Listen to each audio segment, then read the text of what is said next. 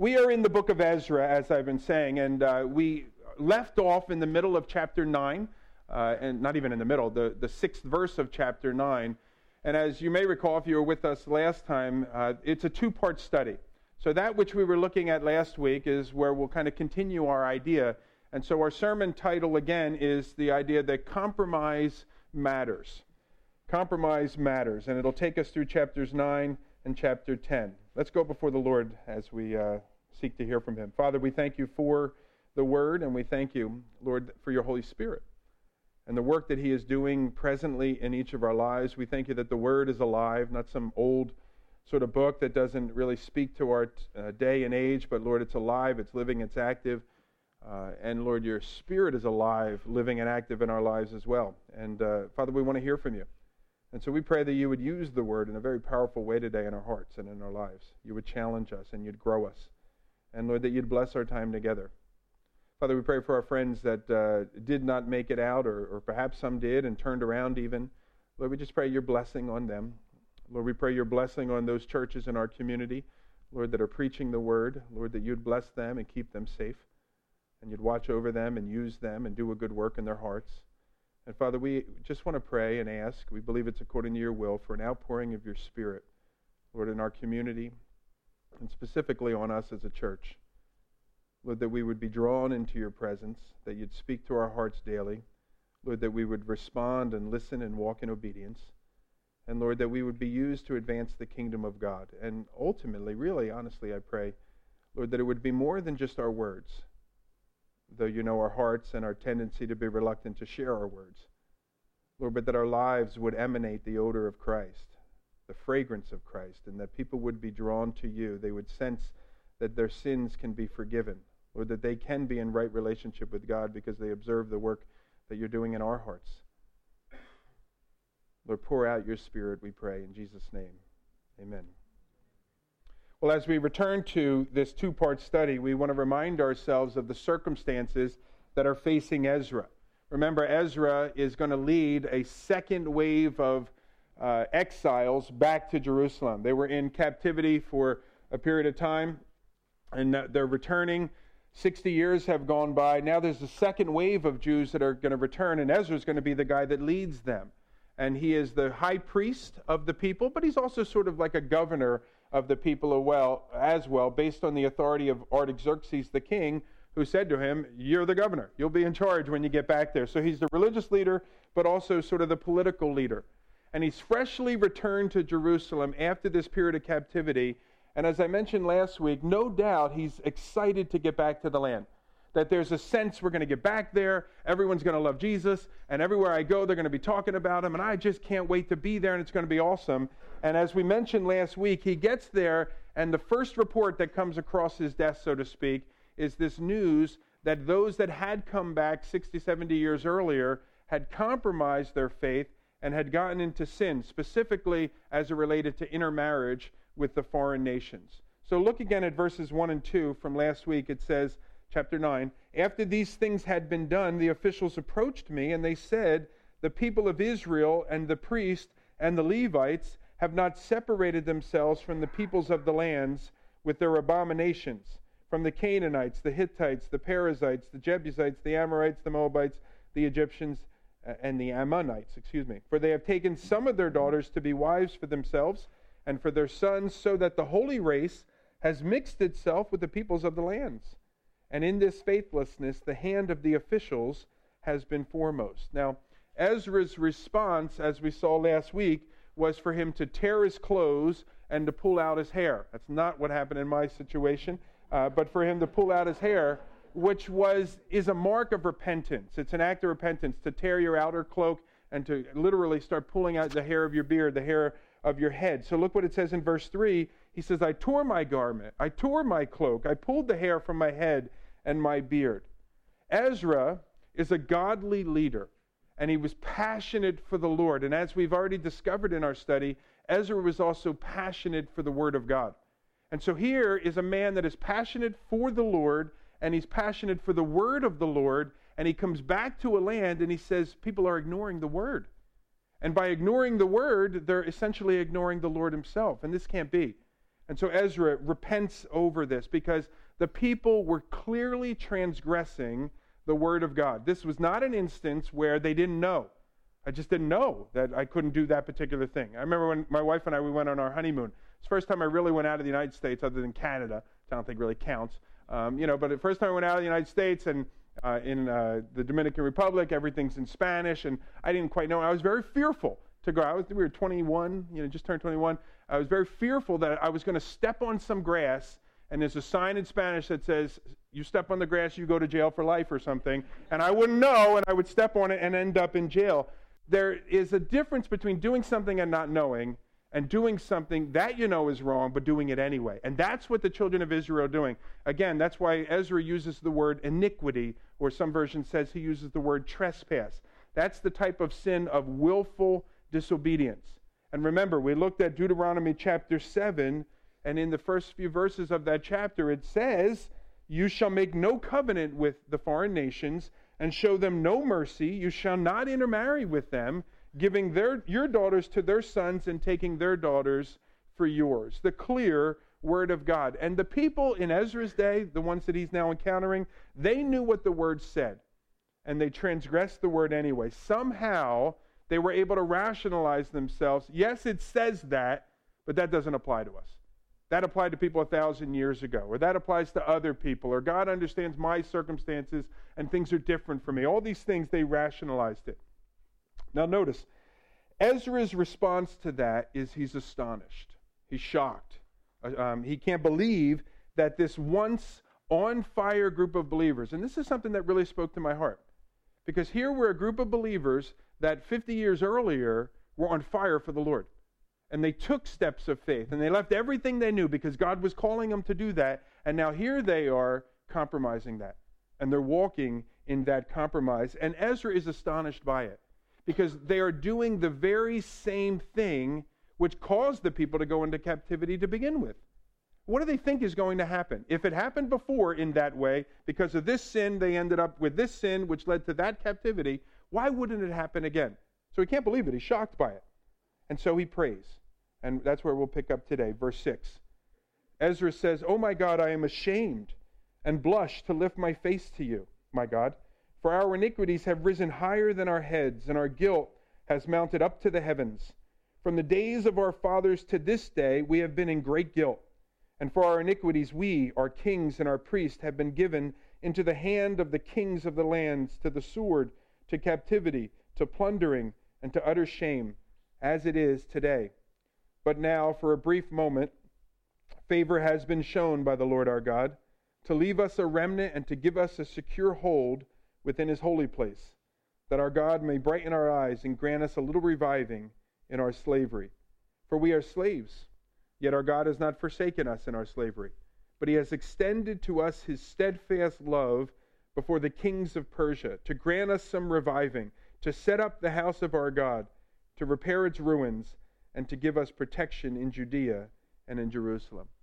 Ezra receives word that the people are engaging in widespread compromise and sin, and he repents. Look at his actions there. It said in verse 3, it says that he tore his clothes, and it says also in verse 3 that he pulled out his hair, he pulled out the hair from his beard.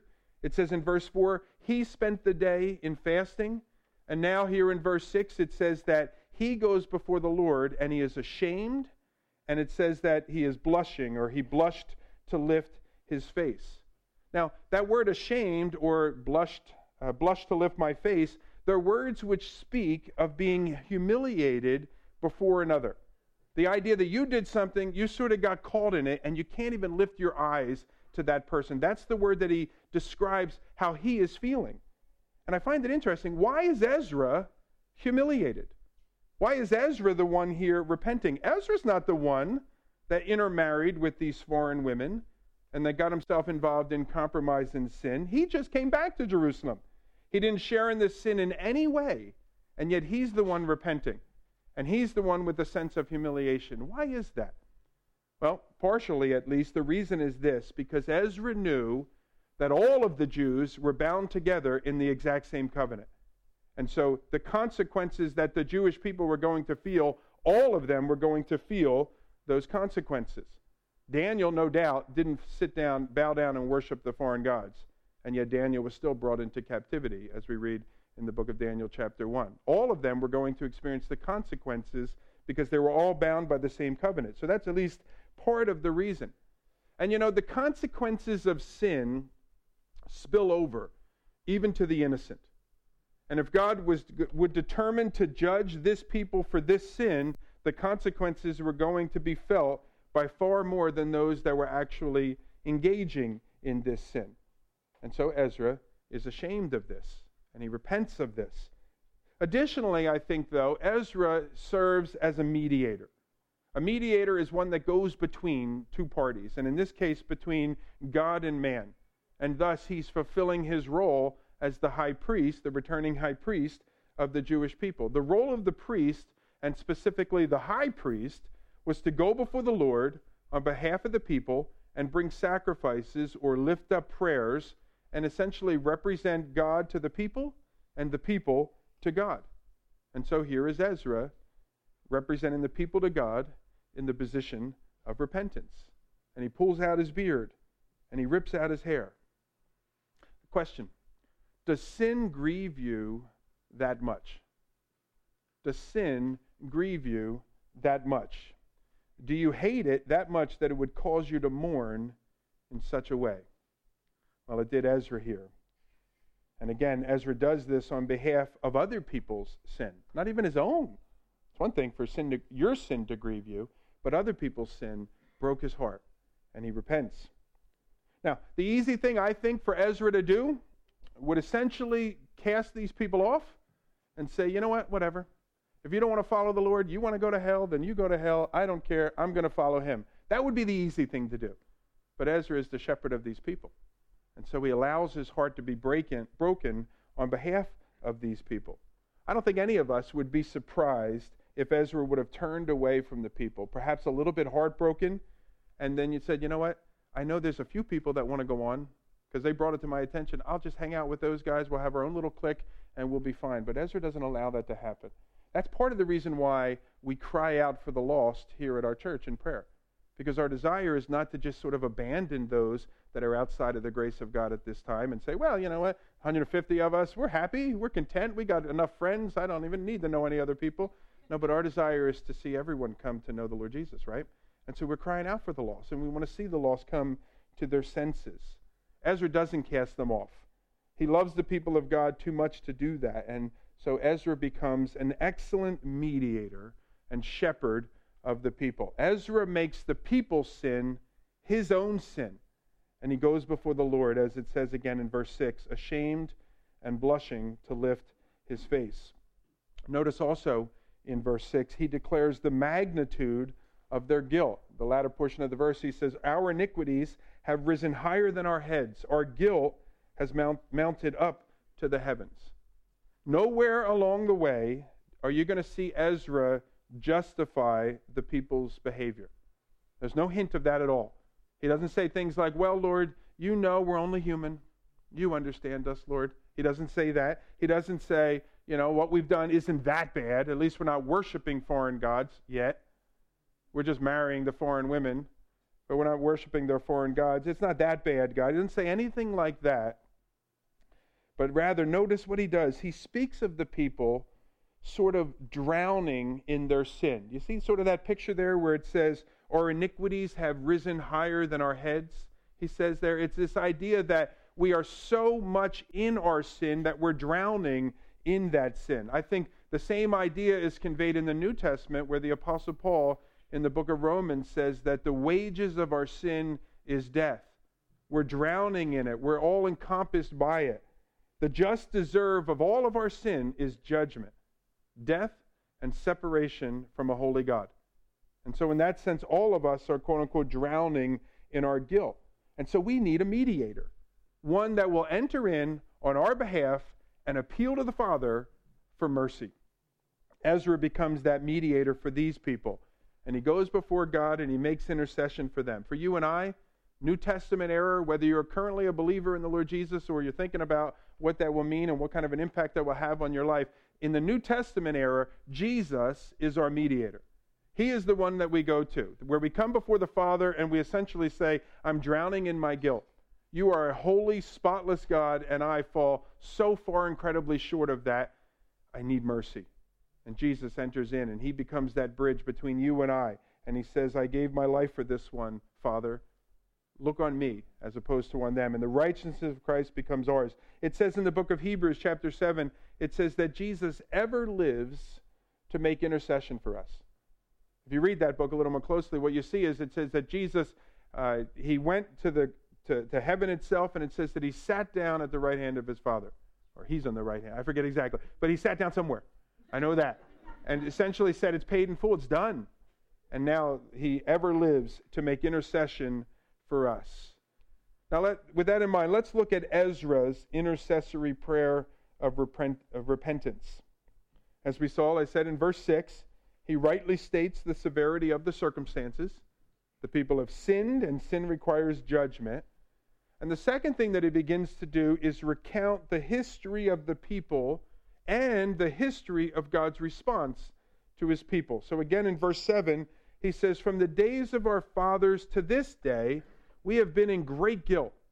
And for our iniquities, we, our kings and our priests, we've been given into the hand of the kings of the lands, to the sword, to captivity, and so on. The history of the Jewish people is not a glowing history.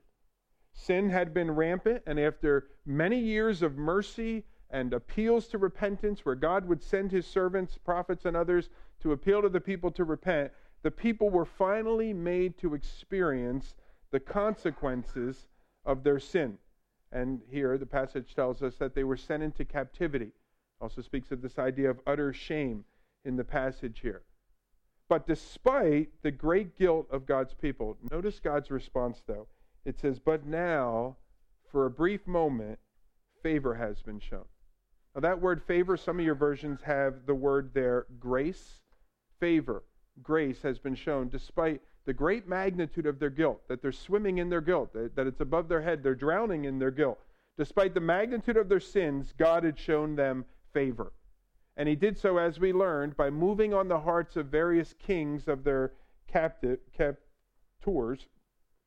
that they might be able to return to the land. That's God's mercy. That's God's grace. And what is the response of the people to God's mercy and grace? Well, their response to his kindness is simply to rebel against his commands.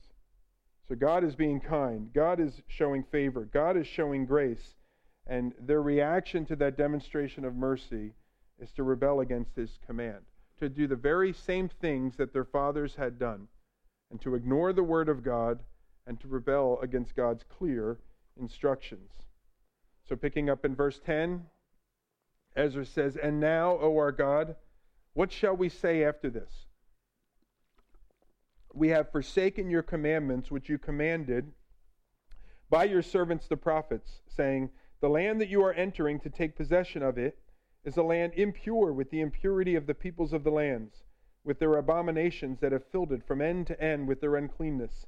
Therefore, do not give your daughters to their sons, neither take their daughters for your sons, and never seek their peace or prosperity, that you may be strong and eat the good of the land, and leave it for an inheritance to your children forever.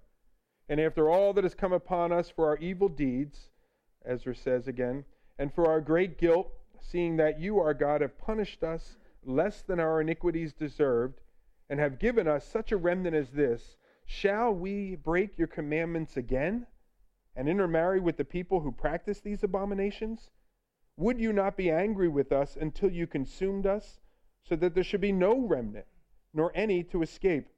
O Lord, the God of Israel, you are just, for we are left the remnant that has escaped, as it is today. Behold, we are before you in our guilt, for none can stand before you because of this.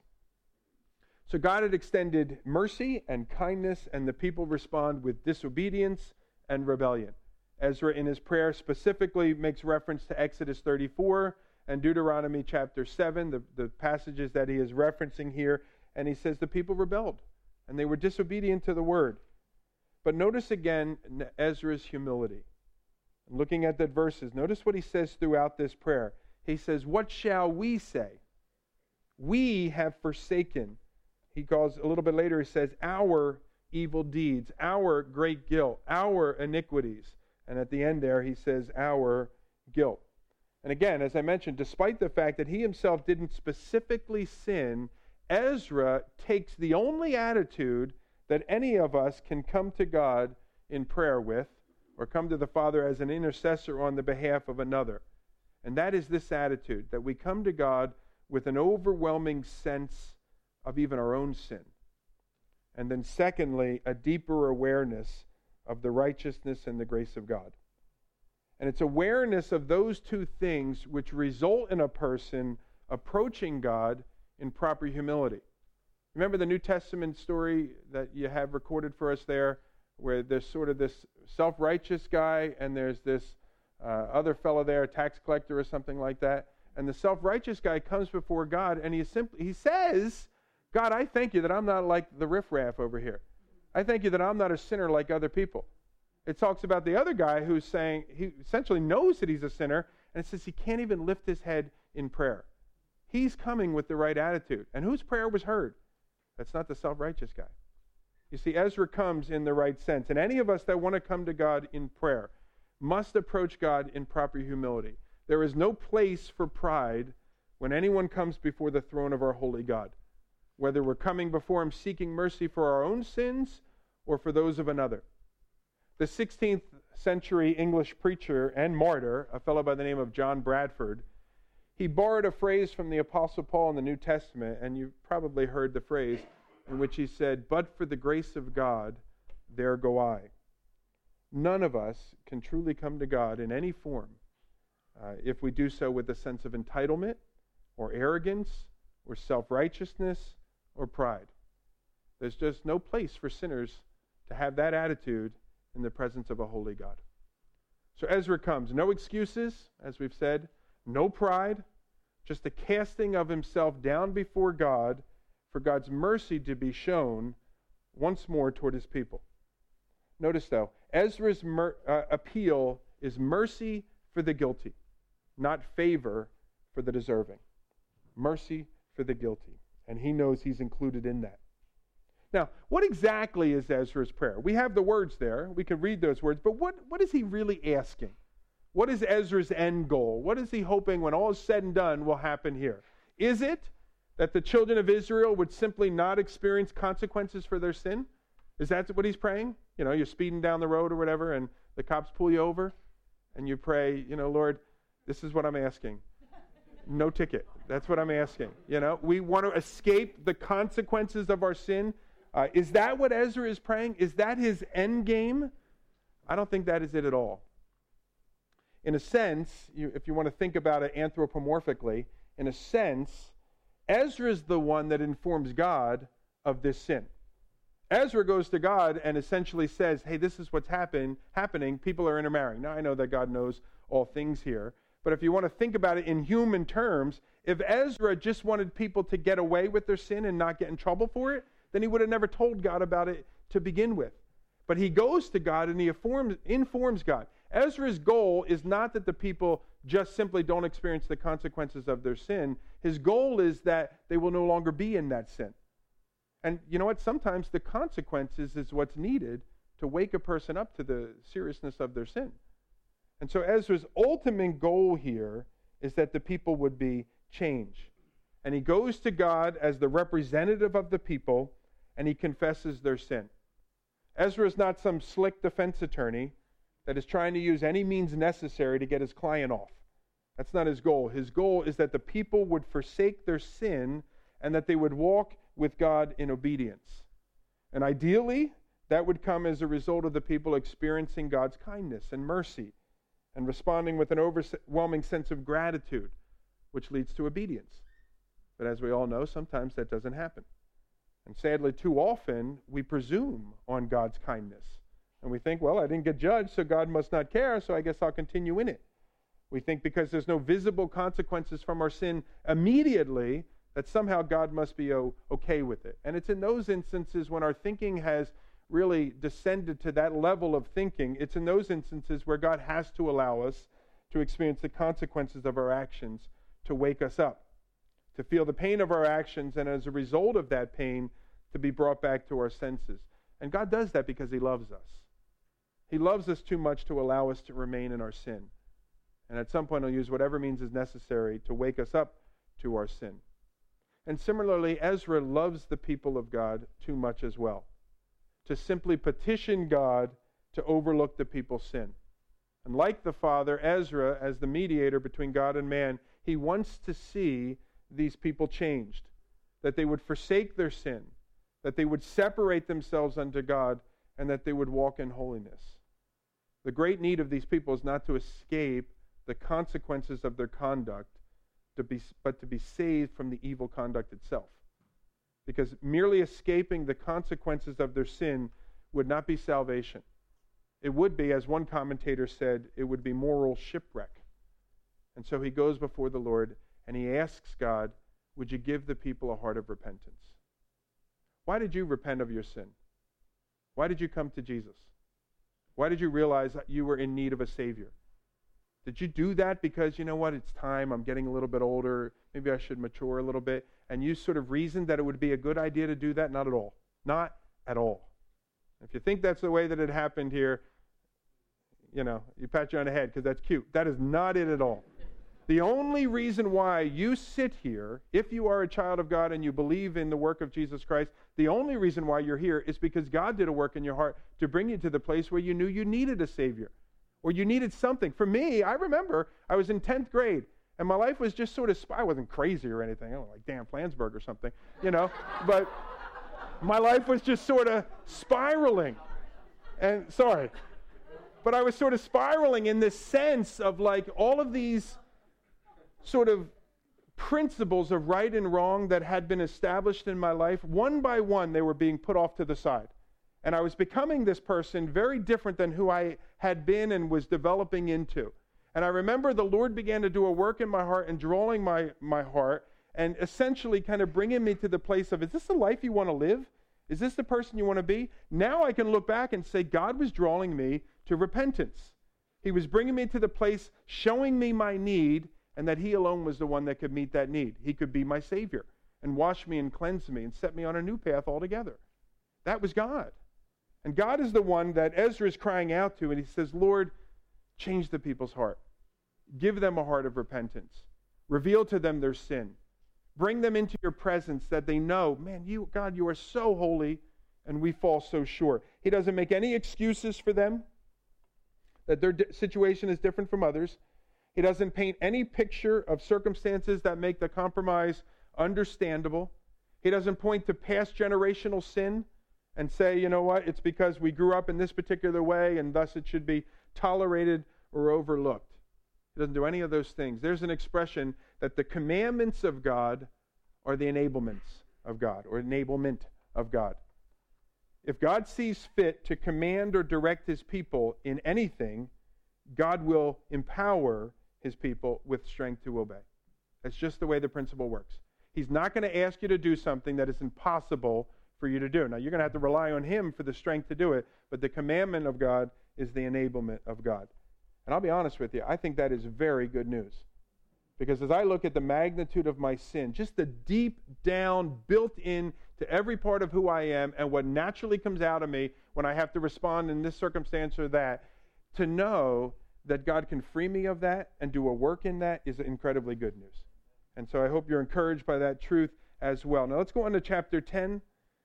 And beginning in verse 1, it says, while Ezra prayed and he made confession, weeping and casting himself down before the house of God, a very great assembly of men, women, and children gathered to him out of Israel, for the people wept bitterly. Now the tense there of the verse indicates that Ezra kept praying and kept making confession, that he kept weeping, and that he over and over and over again cast him down ultimately before God. And following the lead of their pastor, who keeps praying, keeps making confession, or keeps weeping and again casts himself down, the people are broken over their sin. It's interesting to compare chapter 9 to chapter 10. These were a people that had previously followed some of their leaders into sin, and now they're going to follow their leaders into repentance. And this is no mere act of repentance. The people are broken over their sin. They're weeping bitterly, as the verse says in verse 10, chapter 1. And that's a word which means to wail aloud with great humility. God had moved on them, and by His Holy Spirit, He had caused them to realize their incredible need for a Savior and how far short they fell of a holy God. Ezra had cried out to God for His mercy, and God responded, didn't He? And God, in His mercy, gave the people a heart for repentance. An intense conviction came over the people for their sins, and that conviction drove them to repentance. They became overwhelmed with the magnitude of their sin, and they cast themselves upon the mercy of God. Let's pick up in verse 2. It says, "And then Shechaniah, the son of Jehiel of the sons of Elam, he addressed Ezra. He says, 'We have broken faith with our God and have married foreign women from the peoples of the land. But even now there is hope for Israel in spite of this. Therefore, let us make a covenant with our God to put away all these wives and their children, according to the counsel of my Lord and of those who tremble at the commandment of our God, and let it be done according to the law. Arise, for it is your task, Ezra, and we are with you. Be strong and do it.'" Now, Shechaniah, we know from the book itself, is one of the priests that returned with Ezra. So Shechaniah didn't do this either. He's being informed about what is going on as well, and he didn't participate in this sin. But just like Ezra, his mentor, he identifies with the people that he was going to lead, and he confesses their sin as his own sin. Again, look at verse 2. He says, "We have broken faith with our God. We have married foreign women." And we praise the Lord for godly mentors that set the example for others to emulate. Notice also what Shechaniah does. He reminds Ezra of two things. The first, and Ezra probably knew all this, but he reminds him, number one, despite the people's sin, despite the people saying, "You know what, God, yeah, we heard that. We've read the old stories. We know what happens when people do that. We know what Moses said about us not doing that, but we don't care." Despite the people doing that, he says to them, there is hope. Even now, there is hope for Israel. Shechaniah dares to count upon the mercy of God. Shechaniah is confident in the character of God, that if the people repent, that the Lord will respond with forgiveness. And in boldness, he says, based on what I know about who God is and God's character, I'm going to tell you this truth, Ezra, that if there is hope, he says, for Israel. He knows that God's kindness, and what he does know, I should say, is God's kindness has stirred the people already toward brokenness over their sin. So do you have a loved one that has gone astray? Maybe some of you as parents that have older children, adults, so to speak, and they've gone astray. And you love them and your heart is broken over them. For some of us else, maybe there's just people, all of us really probably, there's people that we care about that we'd love to see come into a relationship with Christ for forgiveness. How do you pray for them? Is it just, Lord, please save them? That'll work, I guess, and God could use that prayer. But I think the Lord likes when we are specific in our prayers and the Lord is working in our hearts. I would suggest a couple of things that you can pray. Number one is that God will bring a heaviness upon their spirits over their sin. That He will flood them with an overwhelming sense of their need. And then secondly, that He would drive them to the place where they will cry out to God for mercy. That they'll discover that there's nowhere else I can go. And they'll cry out to God for mercy. Because here's the thing, when people see their need, then you'll be able to step in and point them to a Savior.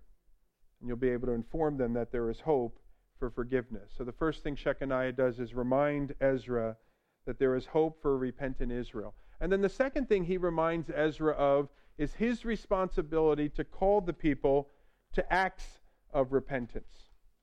To not just say that they are sorry, but to demonstrate their sorrow in action. It's good, certainly, to experience sorrow of our sin.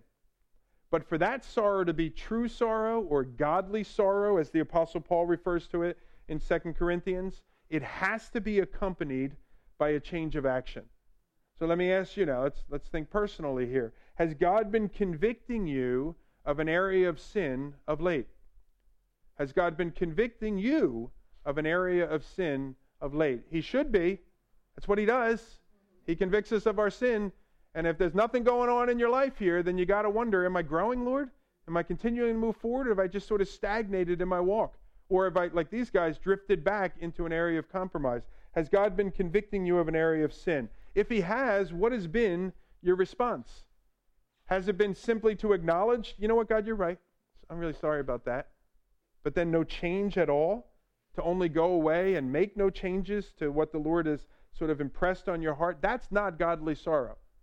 For you just to agree with God and say, yeah, you're right, I shouldn't be doing that. That's not godly sorrow. Godly sorrow ends with result. It comes with change.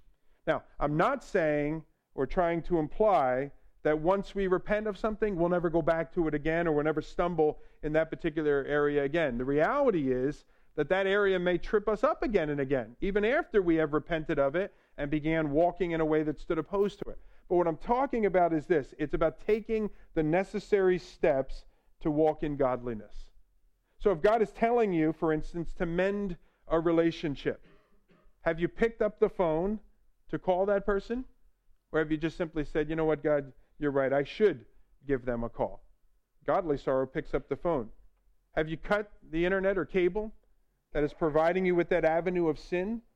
Or did you simply acknowledge that you were involved in sin?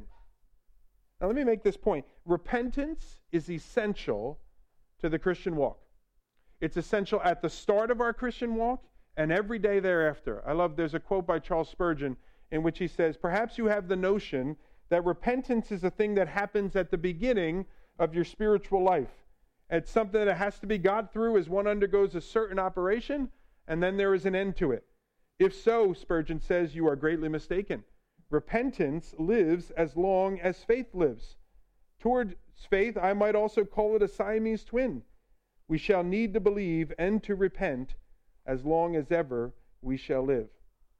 And so, leading the people toward repentance, Shechaniah, he says in verse 2, let us make a covenant with our God to put away all these wives. There's hope for Israel if the people forsake their sin.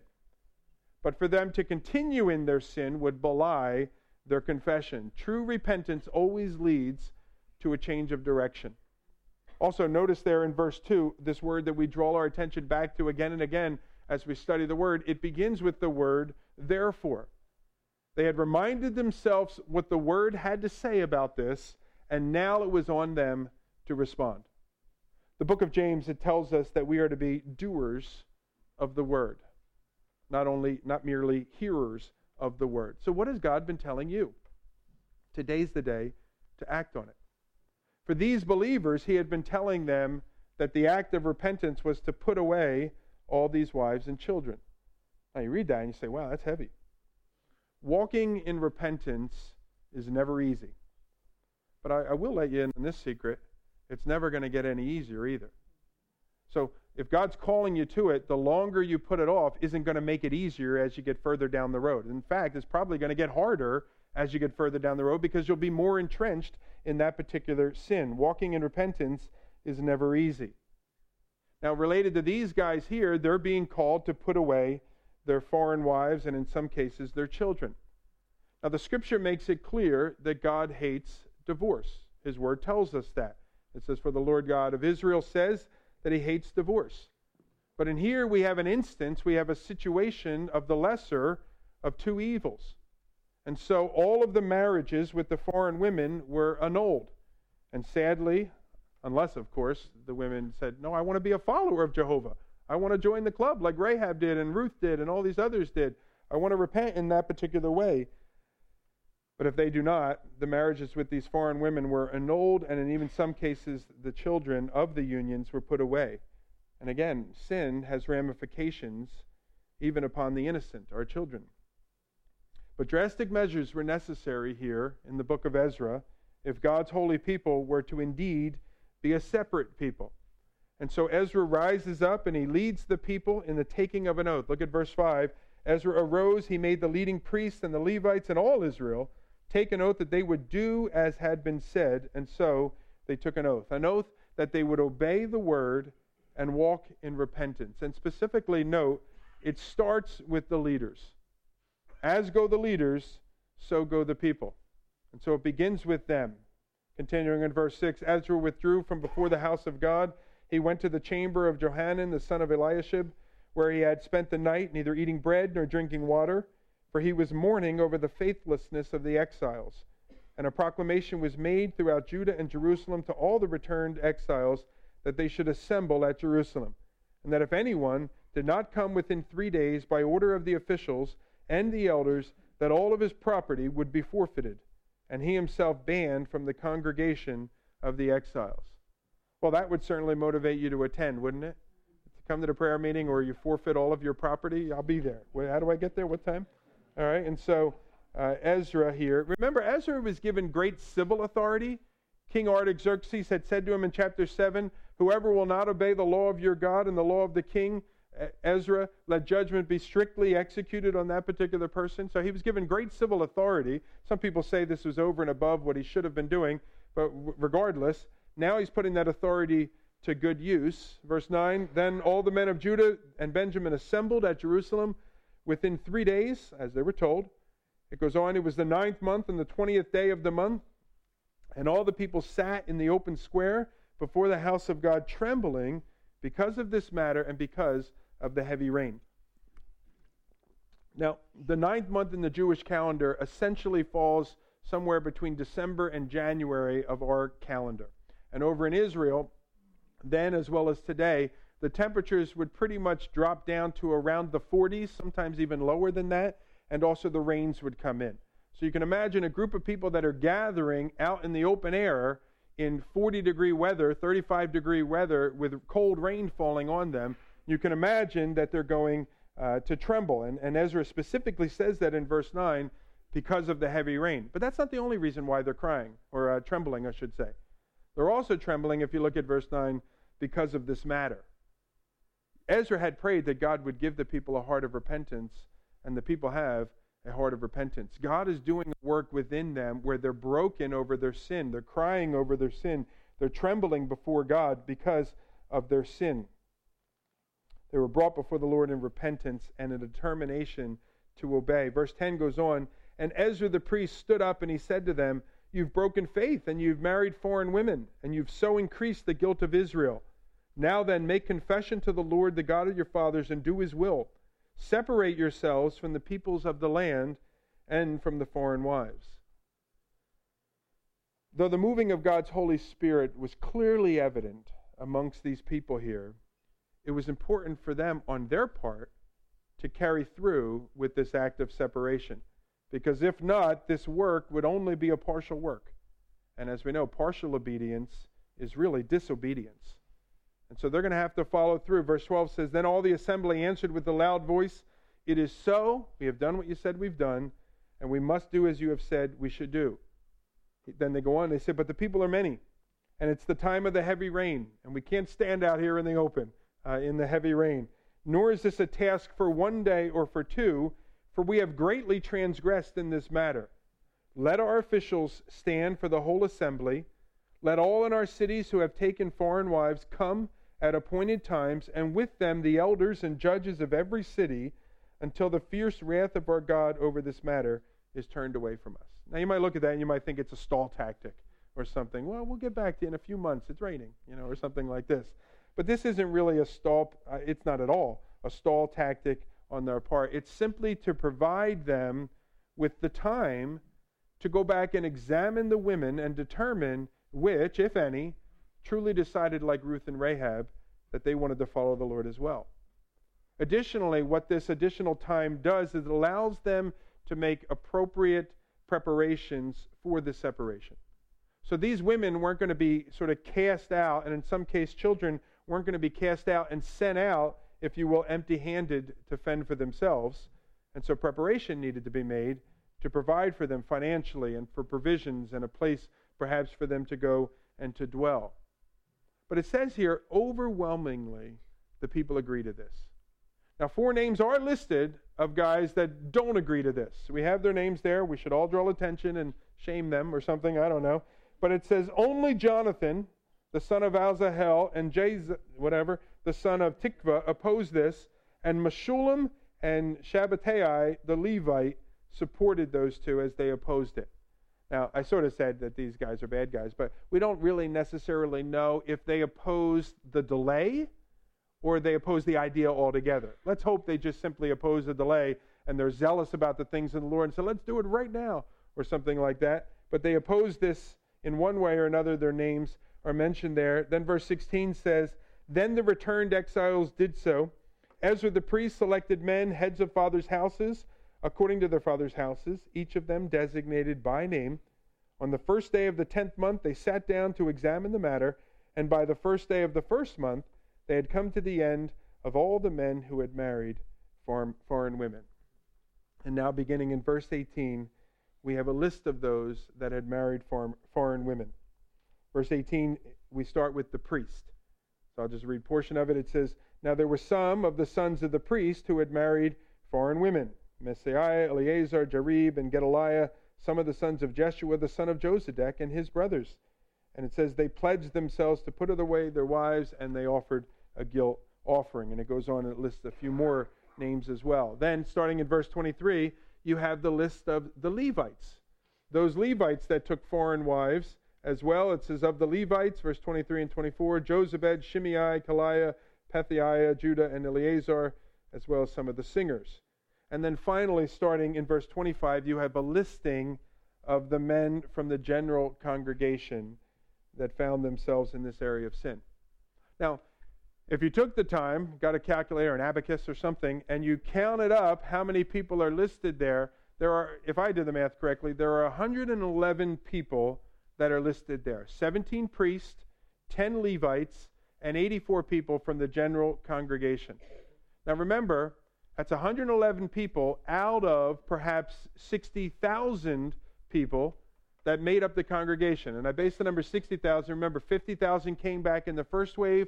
Another 5,000 or 6,000 we estimate came back in the second wave. And so, you do the math, and that's about 55,000, 60,000 people in the land. I suspect it's even more than that. Because what's the natural order of things? You move into a new town, you get a nice little house, and then you fill the house with kids or something like that. So we might be talking about 100,000 people, 125,000 people that are gathered. And so out of 100,000 people, 111 of those people have gotten into this sin. Now you do the math and you carry the one and you divide by the numerator. That's 0.1% of the congregation is intermarrying with the foreign women. 0.1%. Now, let's honestly all ask this question. Isn't this quite a big deal over 0.1%? I mean, we got 2 chapters of the Bible that are devoted to 0.1% of the congregation. Doesn't that seem to be a little bit extreme? Doesn't that seem to be like something that you're getting all worked up over, something that doesn't really matter? It's 0.1% of the population. Now, it does matter because compromise matters. And compromise has consequences that go beyond just those that are involved in sin. We read in the book of Joshua chapter 7, the story of the sin of Achan. In that instance there was one man amongst 4 million, it is estimated. One guy that gives in, that compromises, and that sins. And the 4 million people experience the consequences of those sin. That's where we get the phrase, there's sin in the camp. There's sin in the camp. And sin in the camp will affect those that you love. Sin in the camp will affect your spouse. Sin in the camp will affect your kids. It'll affect your co-workers. It'll affect your church. And it'll affect the community that we live in. And why? Because compromise matters. Now, to close a book with a list of 111 names of sinners is not the most exciting way to close out a book. I suspect that if modern day an editor would have lopped off the last 2 pages, people get the idea. They don't need to know the nitty-gritty. They don't need the names here. But you have 111 names of people that rebelled against God, and their names are listed in Scripture. Again, not a great way to end a book. But I would suggest to you, looking at it from the angle of disobedience and rebellion and listing their names, that's one way you can look at it. But I think there's another way that we can look at this listing of 111 names, a different angle. And rather than looking at them as men that were found guilty in their sin, perhaps instead we can see them as a group of men that took a step of faith in response to the conviction of God that he brought upon them for their sin. I appreciate looking at it that way a whole lot more. These are guys that felt the conviction of God, and they responded to that conviction despite how hard it was going to be to do so. And as a believer, some 3,000 years later, that is trying to do that on a regular basis, hear the voice of the Lord and respond in obedience and walk in obedience, I'm encouraged by their acts of faith and their steps of faith. And I would suggest to you that this is a cause of rejoicing and not sort of putting it aside and saying, oh, I don't want to think about it, people that were sin. It's a cause of rejoicing because it tells you and I, you can do it. God can reveal an area of sin in your life as well, and with it could be all the challenges that come with it where you say, I don't think I can take that step of faith. These guys set the pattern for you. No, you can.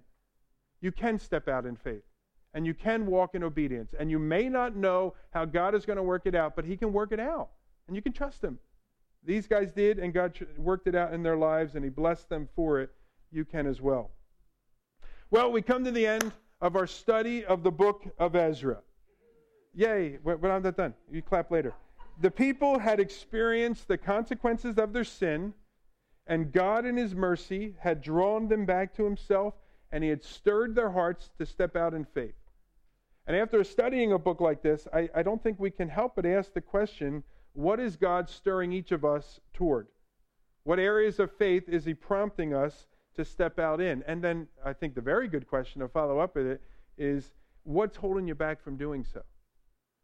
What's been keeping you reluctant to step out of the boat and walk on the water as Peter did? And I would just suggest to you, on all of us, and myself certainly, we should go for it. And we should see what God might do with our step of obedience. But there may be some of us else that are here that our step in faith is really to acknowledge an area of sin, an area of compromise in our life, and really to give that over to the Lord, to agree with God that you have drifted and return to him, and to commit yourself to his word and obeying his word. Or to put it as we've said earlier, to take the necessary steps of repentance. And I would encourage you, regardless of where you are today spiritually, to heed that still small voice of the Lord and walk in obedience to his leading. Amen? Let me pray for us. Father, we thank you for your Spirit. And Lord, I am incredibly grateful that you do not leave us as orphans. You do not leave us of our own devices to sort of figure out this walk and to kind of get ourselves cleaned up in preparation for heaven. But Lord, that you have given us your Holy Spirit as our guide and our counselor and as our teacher. Lord, you've enabled us to walk in newness of life. Lord, and as we submit ourselves and yield ourselves to the leading of your Spirit, Lord, you create in us sort of that new man, marked by peace and patience and kindness and goodness and love and gentleness and all of the fruit of the Spirit. And Lord, we delight in that truth. Lord, we thank you for the work of your Spirit to call us to repentance. And Father, we pray for any of our friends that are here today with us that have yet come to the place of acknowledging Jesus as their Savior. Lord, that you might work on their heart the same way that you worked on mine and so many others in this room. You would show them their need for a Savior, and you bring them to the place of acknowledging that Christ alone, in Christ alone, is forgiveness of sin and newness of life. We invite you to do that work. We ask you to please do that work. We pray our prayer in Jesus' name.